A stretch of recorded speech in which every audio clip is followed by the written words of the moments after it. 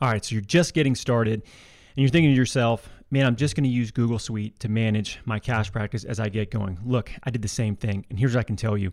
When I finally had to switch over, it was a huge pain in my butt to try to move all the notes and all of the documentation that I had over to another platform so I could stay compliant. Do yourself a favor, start with a platform that you can scale with, that makes you look more credible. When you're trying to book people on Google Calendars, come on guys, that's not what a real business does. A real business has something that actually helps support it on the back end, and it is branded to you. It looks like your company. Check out PT Everywhere if you're just getting started. They're doing something really cool for cash practices, and I really love this, one of the features that they're doing. If you're new, they actually will charge you less as you're getting started, and as you grow your membership, your actual dues each month for the platform, it goes up with your practice growing. So you can actually save money up front if you're just getting started, but yet have a platform that you can grow into. I think it's amazing. It's the only company I know of that's doing that. And go figure, it's owned by a cash practice owner, which we love as well. So guys, head over to pteverywhere.com. Check out what they're doing. If you're just getting started, I highly recommend you check them out. So here's the question. How do physical therapists like us, who don't want to see 30 patients a day, who don't want to work home health, and have real student loans, create a career and life for ourselves that we've always dreamed about? This is the question, and this podcast is the answer. My name's Danny Mattei, and welcome to the PT Entrepreneur Podcast.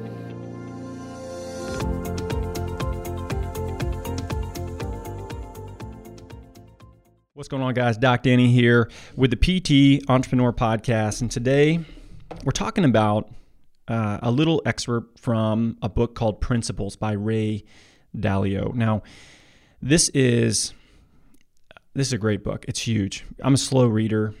I'm probably going to be chipping away at this for quite some time. And I'll tell you a funny story. I got really, I got really intrigued with Dalio stuff. I've had people tell me about this for years. I guess it's been like 2 years since it's come out. So ever since it came out, I've actually had colleagues of mine that are like, dude, you got to check this stuff out. And the book size has always intimidated me. Like, nah, Dan, dude, that's too big. I'm not going to read that book. And so I watched a YouTube video, which I highly recommend, by the way. And it's actually a series of videos that he put together. That it's basically animated series, a short animated series, about 30 minutes total time, which basically goes through the key concepts and principles. So I watched it and I was like, man, this is awesome. Like, my kids should learn this stuff. So I get on Amazon and I look up his stuff, and he's got a couple books, but there's three big ones. One is the kids book he wrote for Principles. I guess it's for all ages, but it's a kid's book, and it's got pictures. There's not as many words. So I got that one, but then Amazon upsold me, and they're like, oh, you might like this, this, and this, and they do such a good job of it. I was like, screw it, I'm gonna get these because maybe I will actually read it. So I get Principles, the main book. And then Big Debt Crisis, which turns out is basically a textbook on the history of financial collapses in other countries. And the likelihood of me actually reading that is damn near impossible. I'll skim through it, probably. But dude, it's a textbook. So those of you that are looking at it, I would probably hold off on buying that unless you want to learn about the fall of the German economy after World War I, which there's an entire chunk on that book about that. But anyway, I thought to myself, yeah, Danny, you're smart enough to read Big Debt Crisis. I'm not. But Principles, I'll probably get there. It turns out the kids' book is probably more up my alley than anything else. And I've been reading this to my kids each night. And I've been reading them a few pages. And then we'll sort of give examples of things in their own life that they can relate to with the book. Because in the book, they have these short statements of principles that Ray Dalio has sort of come up with throughout his life. And he basically says that these principles are what he makes decisions by and how he lives his life, which I think is a great idea. Everyone, and he also says everyone should have their own principles, their own set of principles, right? And I've sort of kind of gone that route without knowing that there was a book that basically, and his were way better than mine. So I might just use all of his, and I want to talk about one of them today in particular. But this idea of having principles that guide your decisions, that guide where you're going, I think is a great idea. It much better than just randomly picking things, right? So if you know these basic principles of what you value, and this is probably the hardest part, you have to understand yourself enough to know what you value and what you don't value, and what's right for you and what's not right for you. I think we all understand basic, integrity, I hope, is there for many of you. This was a core tenet of the values of being an officer in the Army. They have one of them is personal integrity, and that was always one that stuck with me. I think everyone knows what's right and wrong, but very few people are willing to draw a line in the sand and say whether they're going to do it or not. They'll just turn away. They'll take the easy route. They distract themselves with something else to make themselves feel better. But we all know. So personal integrity to me is a huge principle that I live by. I don't need someone to tell me what's right and what's wrong. We know. It's just a matter of whether you decide to listen to yourself or not. And I think, for me, that's a principle that I took from my time in the military. There's principles that I've learned through business. There's principles that I've learned through being a parent. And this book makes so much sense to me because of how like bullet point simply it's laid out. Which helps me quite a bit. I'm a very slow reader. And normally I listen to audiobooks. I retain it much, much better. But I want to make sure you get the paper copy of this because there's so many important little pieces of information that you could read a couple pages at a time and really think about and reflect on. So it's going to take me quite a while to get through this. I'll probably reference a few different principles through this as I go through the book. But the one I want to talk to you about today is really simple. It's pain plus reflection equals progress. That's it. Pain plus reflection equals progress, right? And one thing he says is that you have to go to the pain rather than avoid it. So go to the pain rather than avoid it. And there's so many examples in which you could apply this, and not just in business, but in your life, probably more so. And one thing that we see on a regular basis, and I'm going to just kind of relate this to a lot of the work that we do, is with clinicians that we see that are great clinicians. They spend a lot of time building their clinical skill set. They really care about people. They want to help them get better. And they decide they go into practice for themselves because, maybe they want to, maybe they don't have a choice. Maybe they're just sort of sick of the model that they're in. And once they do that, more often than not, what we tend to see is there's a lot of pain associated with the conversation of money. A lot of pain associated with what are you charging? How do you position that? And the inability to have an effective sales conversation with the people that you work with. So this is a absolute linchpin in whether you're going to be able to support yourself and potentially grow past yourself if that's what you want to do or not. And that pain point is sales. But there's usually a deeper layer there. And that deeper layer is we all, here's what people think. Danny, give me a script that will solve this for me. I can give you lots of scripts. But think of it this way. You could take Kevin Hart's material and you could read it verbatim, and it's probably not going to be very funny. But when Kevin Hart delivers it, there's a difference. The reason is it's the way he does it. It's the tone of his voice. It's his body language. It's how long he pauses. It's how he, hits different lines at different times and transitions to other things. There's so much there besides the words. Now, when we talk to people about this pain point, the challenge is they don't want to reflect on that to figure out what the deeper reason is that they're not actually very good at this skill. So first of all, what makes you think you'd be any good at sales if you've never had any coaching or training on how to sell things, especially very specific things like what we sell? We're not selling an iPhone. We're selling essentially, physical therapy. I mean, if you put it in a nutshell, which nobody really wants, okay? Now, if you could sell that, you could sell basically anything.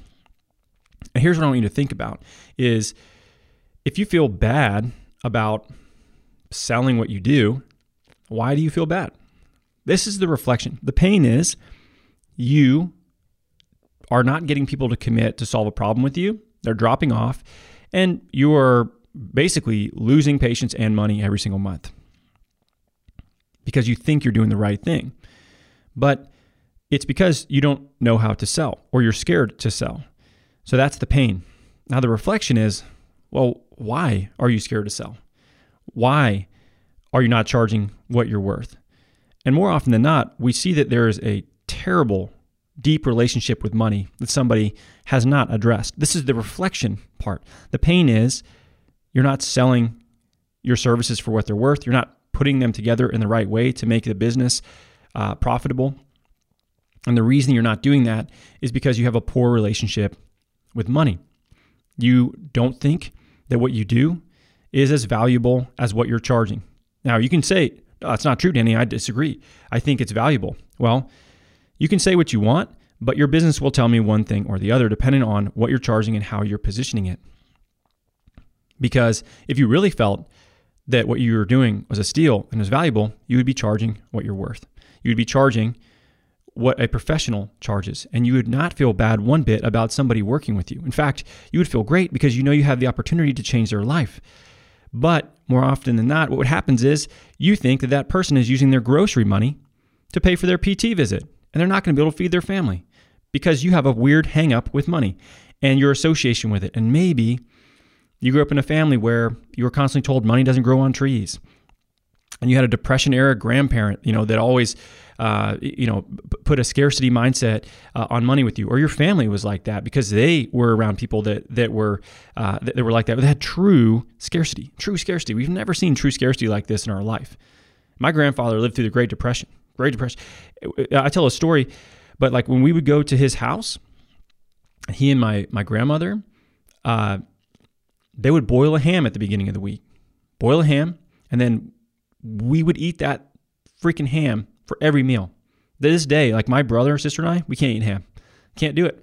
Because they would have like ham and eggs and then ham sandwiches, and they would have ham and like boiled cabbage. This is like a, old school, like Irish family.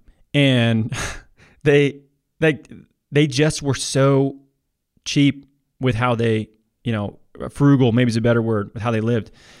Because they lived through like legit scarcity. Legit, depression, the Great Depression. And they always thought it was going to happen again. So they always want to be ready. They always lived like it was right around the corner. And that's a scarcity mindset. And of course, it's going to rub off on my parents because they're raised by them. And then my parents' beliefs would rub off on me until they're challenged. And I have to face those in a different way, which guess what? Entrepreneurship is a great way to challenge you and start to create pain in your life that then you have to reflect on why is it there so that you can make progress. So this is a perfect example for many of you because what you think is, oh, I just need to learn how to sell. Yep, I just need a script. Man, I get that script and everything is going to change. Let me go ahead and find that script. Let me buy a script. Let me buy some sales training. If that sales training doesn't include you working on your relationship with money, it's not going to help you a whole lot. Because if you don't change that deep belief and reflect on the fact that the reason you don't think you're worth it is because you have a hang up with what you think you're worth and what other people think that you're worth, you're never going to be able to sell yourself and your services for what it's worth. Because you associate it with not being as valuable as it is, or you associate it with taking money away from people for things that they need, like their mortgage. And that is, if you just say that out loud, it's ridiculous. Like, no one is going to pick physical therapy over their mortgage, okay? Not going to happen. It just won't. So if they're deciding they want to work with you, it's because they can already pay their mortgage. And they see value in you. And if you don't see value in yourself, what makes you think that they will want to work with you, especially for the duration of time that they probably need to make a long-term change? This is why we see people drop off at visit 2 after they've seen you a couple times, because you have not conveyed the necessity for them to finish a plan of care or structured it in a way where they are committing to solving a problem on the front end. And a lot of it is because you haven't reflected on the reason why you don't think that you're as valuable as you are. And if you don't, that pain will persist, and that pain will stop you from being able to put your business in a place where it does support you and your family, where you can have the option to grow past yourself. And you'll always be stuck there, and it will show up in other places. So it's just a matter of whether you're willing to work on it or not. Because remember, pain plus reflection equals progress. Everybody experiences pain, and most people want to run away from it. They want to shy away from it. It's natural. No one wants to be in pain. But as soon as you start to look at pain as it's a direction, it tells you what to do. It tells you what you need to work on, and where you need to improve. You have to reflect on why, and then you need to solve it, and then you will progress.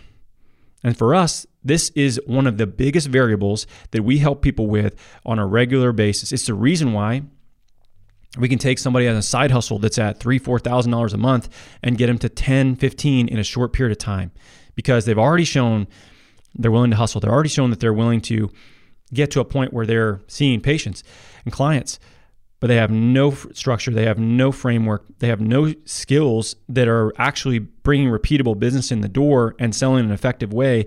And a lot of it is not the script. It's how we help them position what their worth is. And that conviction, that confidence, this is the difference between Kevin Hart and me reading whatever he has to say. It's the conviction. It's the confidence in the way he relays information. It's the tone of his voice. People can tell whether you're confident or not by the way that you present yourself, by the way you speak, by the way your body looks whenever you say things. And if you don't have a deep belief that what you're doing is incredibly valuable and them working with you is an absolute steal, what makes you think that they're going to believe that? They won't.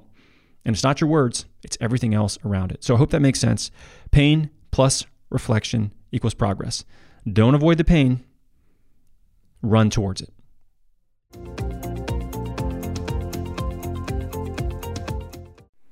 Hey, wait a minute. Just to let you guys know, we are closing in on 200 reviews on iTunes. That's crazy. Most podcasts hardly get to 100 reviews, let alone 200. And this is such a niche-specific PT business podcast. That's wild. So let's try to rally the troops and get to 200 reviews for this podcast. The first thing you need to do is you got to subscribe to this sucker, whether it's on iTunes or any other platform that you're listening to on, so you know when new episodes are coming out. The next thing, make sure that you leave a review. I'd love to hear what you have to say. I read all of them. It means a lot to me.